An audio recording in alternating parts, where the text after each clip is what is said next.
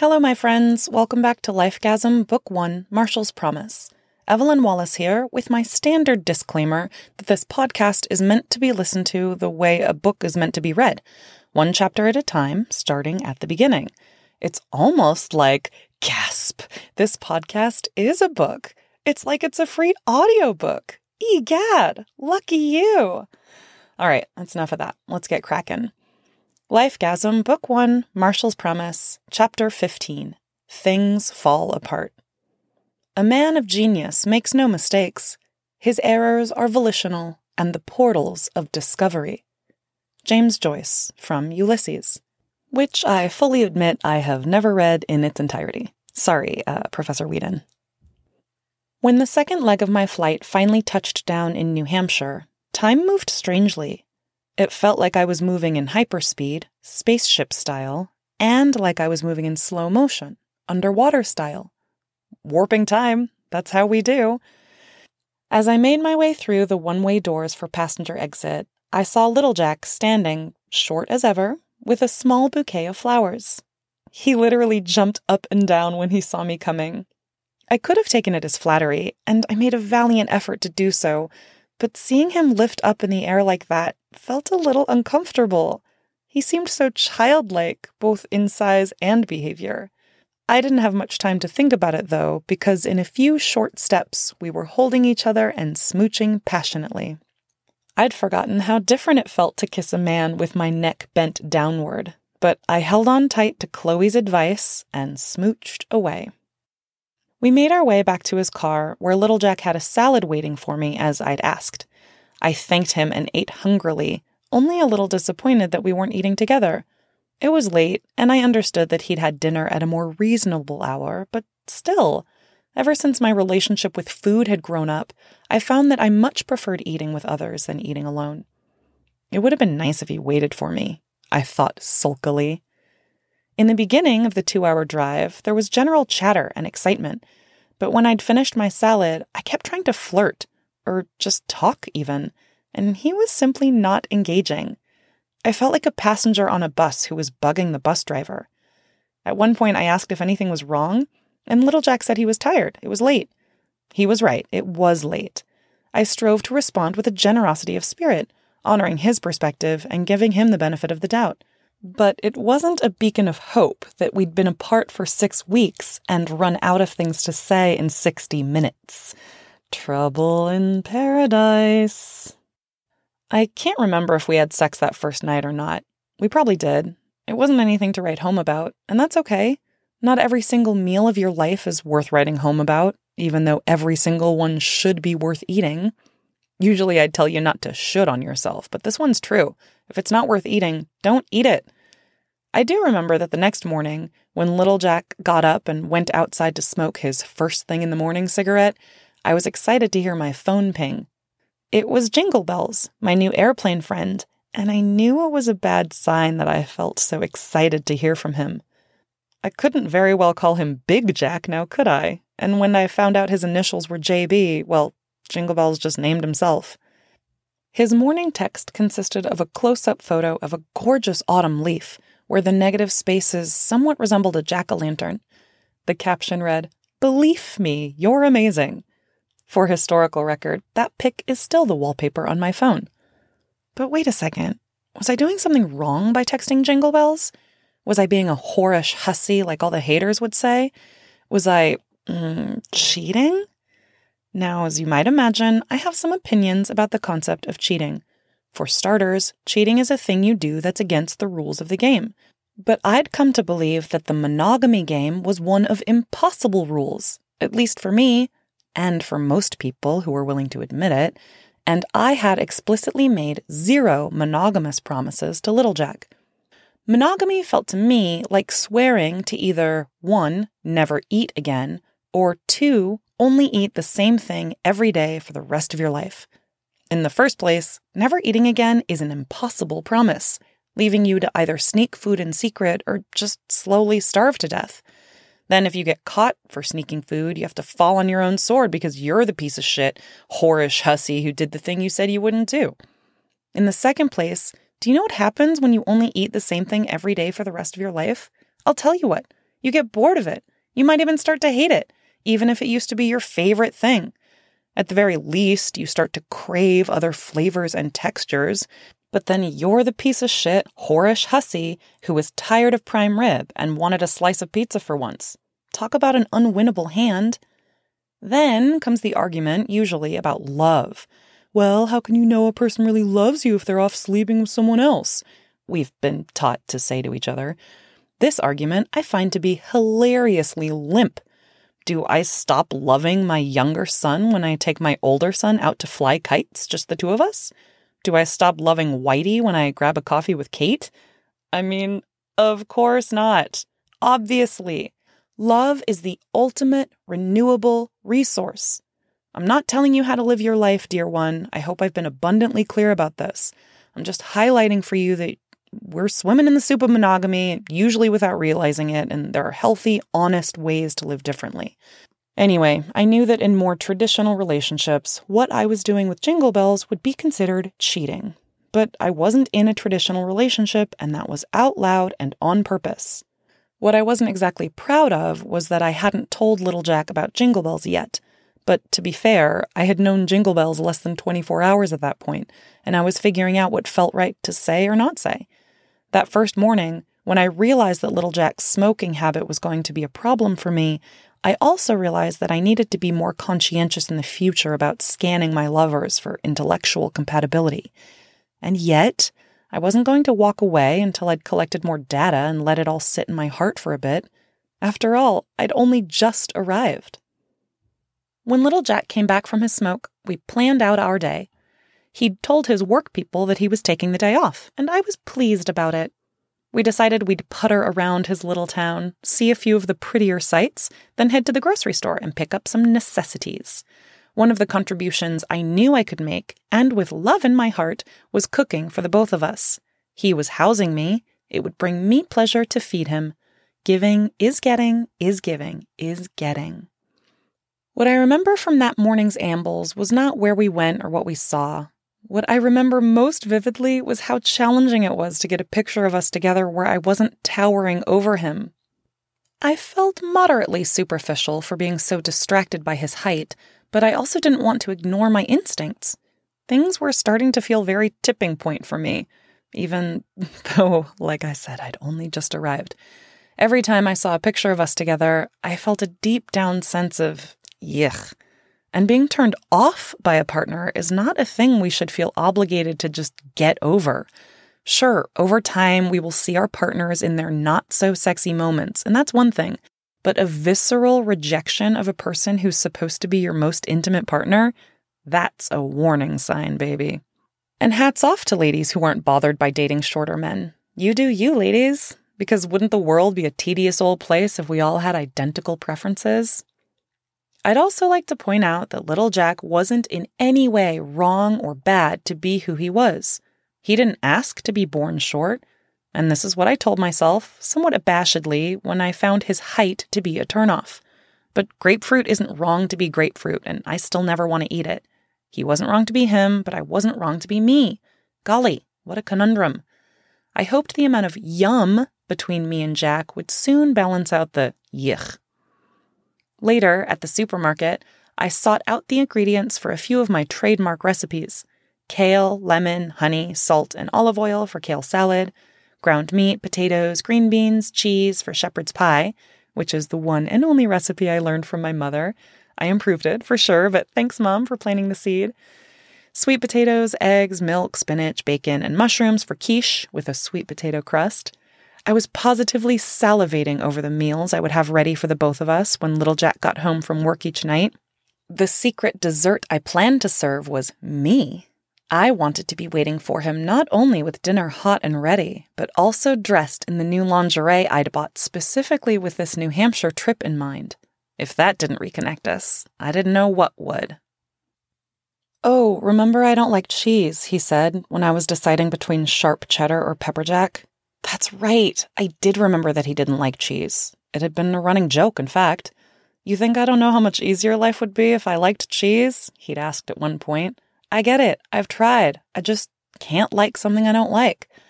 Touché, I thought. And yet, holy moly pants. Why was everything beginning to feel like so much work? I took a breath, reminded myself that we all have our quirks, and told him the quiche would be delicious with or without cheese. So, he ventured, I'm also not a big fan of eggs. Ugh, felt like another microscopic bomb. I thought, this might be problematic. If Olivia was my foodie soulmate, little Jack was proving to be the opposite. How can we ever travel the world together, I wondered, if he's such a picky eater? Traveling the world was, of course, part of who I was, and it just wouldn't do to be partnered with a person who couldn't join me. I don't remember if he took issue with the kale, but, and perhaps this is bitchy on my part, I assume so. He may have tried to hide his distaste for it, but our shopping trip had been a 3-strikes experience. I was beginning to wonder if I'd jumped into cohabitating a beat too early, and if I was an idiot for thinking that little Jack and I were a good team.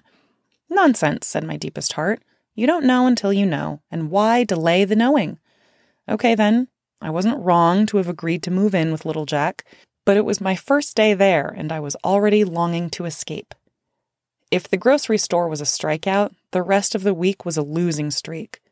One of the reasons I'd been so attracted to little Jack was his willingness to dominate me, as you may remember. As a good feminist, I'd never known I was allowed to want to be dominated. It was never a spoken rule, just an assumption. Strong women can't be held down by men.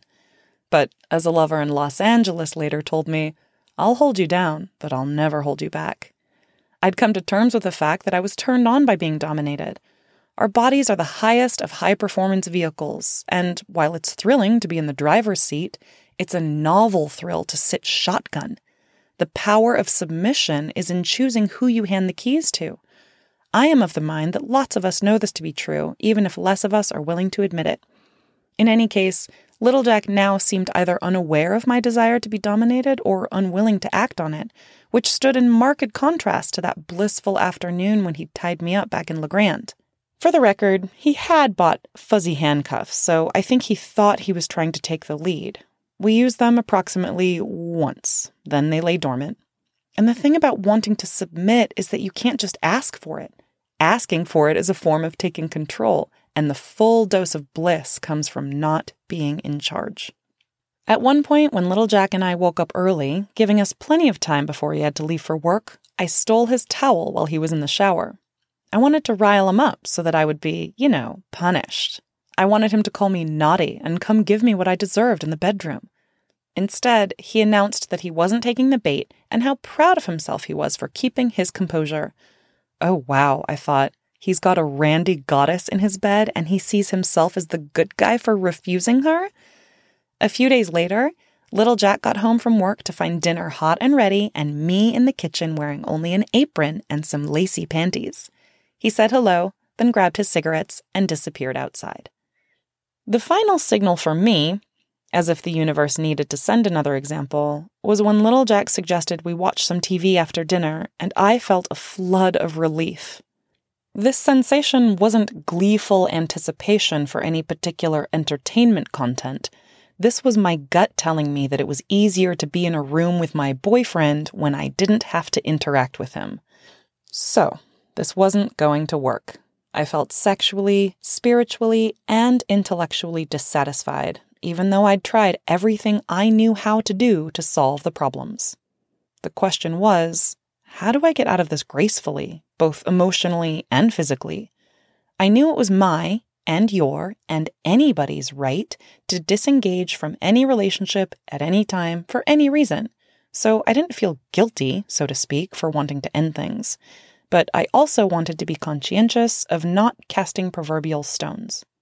I had ended my marriage without throwing cruelty upon my ex-husband. Surely I could extend the same kindness to my boyfriend of 6 weeks.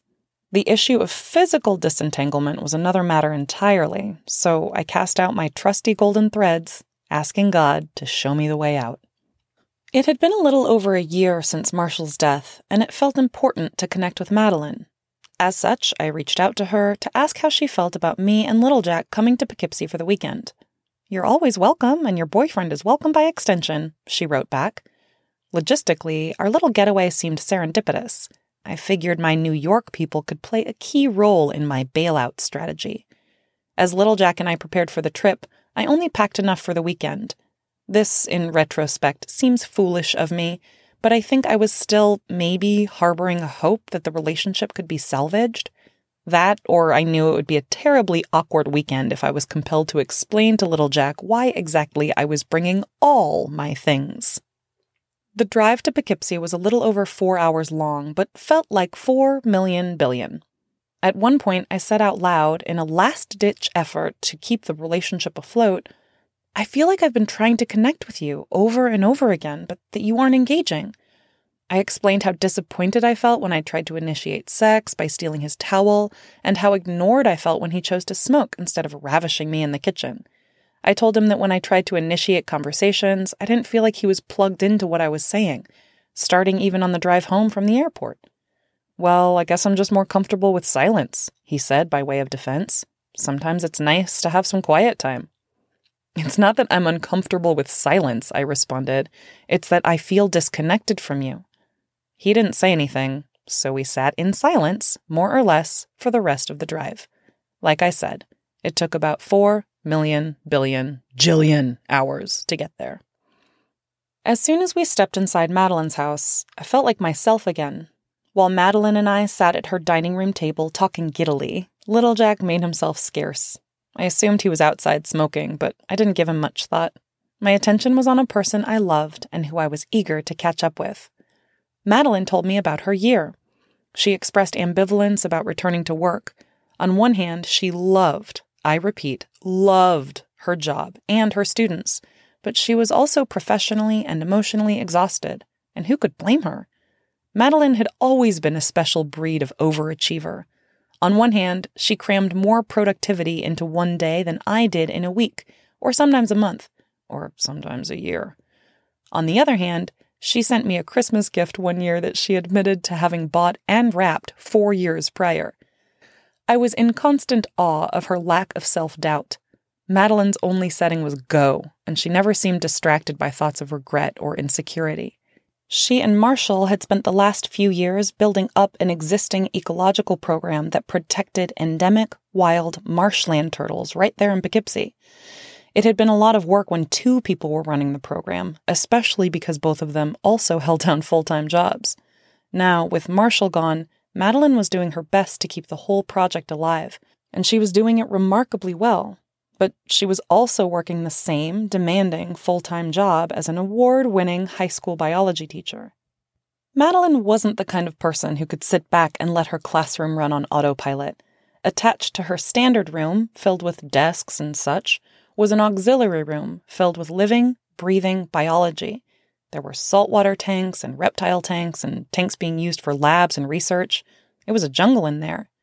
Then there's the Costa Rica trip I'll be chaperoning in the spring. Oh, Evie, it feels like too much sometimes, she proclaimed. So don't go, I said, trying to preach the good word of not doing anything you don't want to do.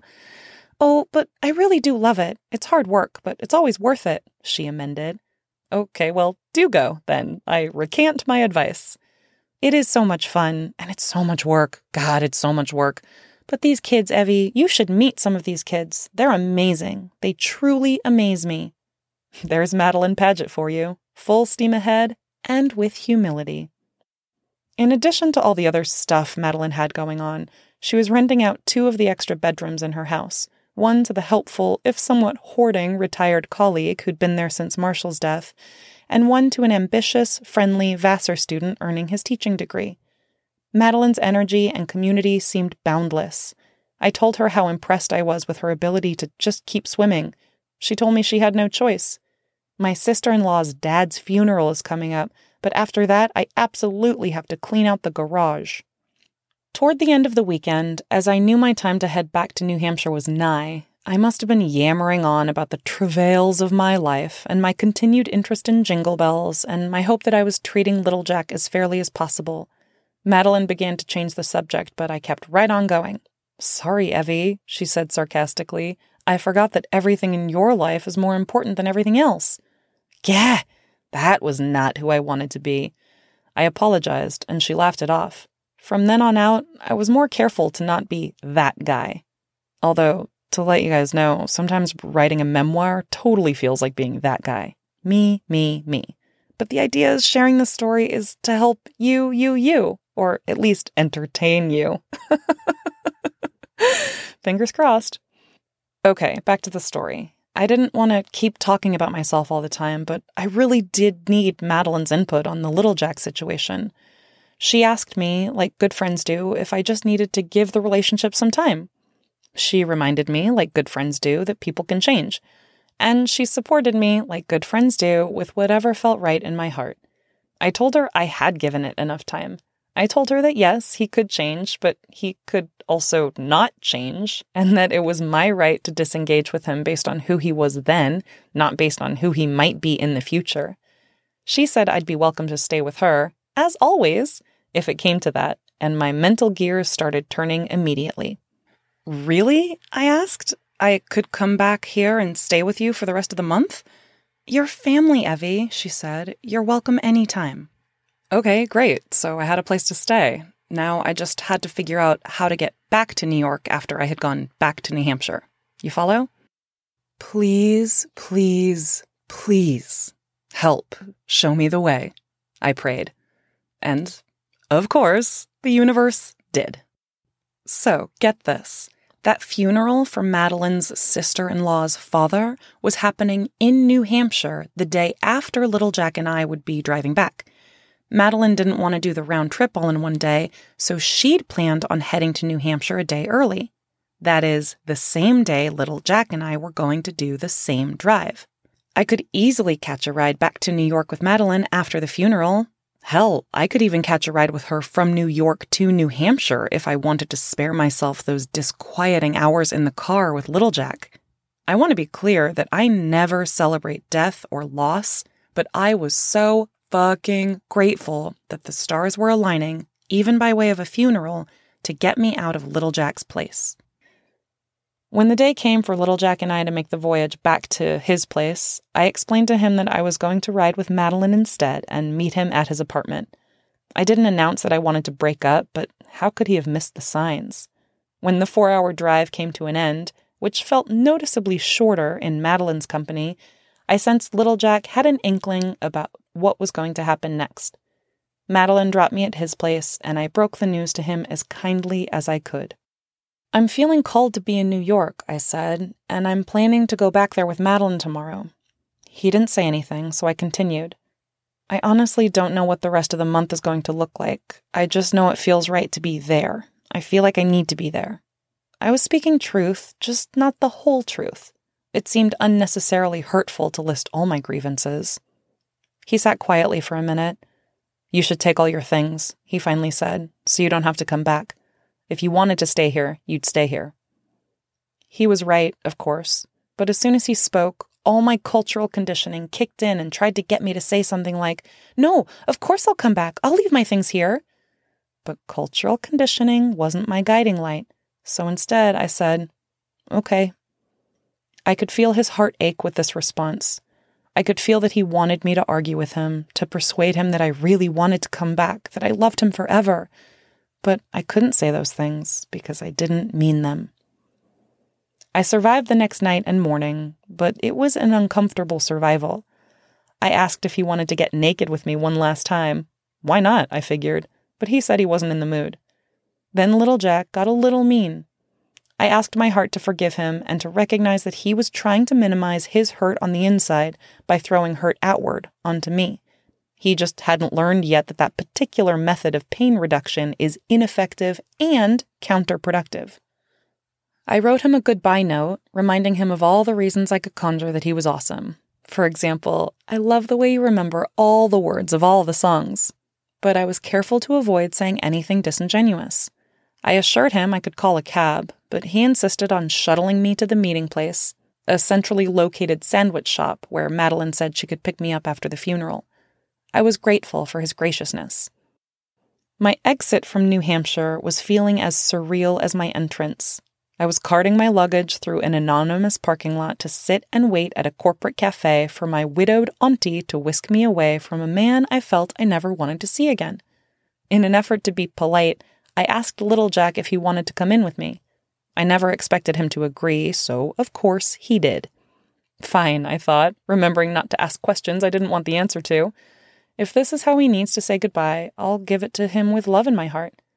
Imagine my dismay then, after I'd bought us both drinks, at his decision to sit at the table silently and look at his phone. I was indignant, feeling both insulted and embarrassed. He had joined me of his own free will, but was now acting like he was somehow imprisoned here. I understood that not everyone in the world was going to be charmed by my company, but for those who weren't, don't join me for coffee. I took a breath, asked my deepest heart to turn away from anger, and took out my book. I wasn't doing it to spite him or engage in his weird passive-aggressive game. I was doing it because that's what I would be doing if I were alone. I even said out loud, "Look, Jack, I'd be happy to talk, but I'm not going to sit here and watch you play on your phone. I'm going to read a bit. If you want to have a conversation, just let me know and I'll put my book down." We sat silently for perhaps 30 minutes. Then he said he should probably get going. We stood up, hugged, and I noticed he had tears in his eyes. He said something charitable like, "I will always treasure our time together." I said I would too, because it was true. Because I treasure all time, sweet and sour moments alike. When little Jack drove away, I felt like a dozen soggy blankets had been lifted off my shoulders. I picked up my book, feeling spiritually free and powerful, and waited for Madeline to escort me, like a genuine angel, back to Poughkeepsie.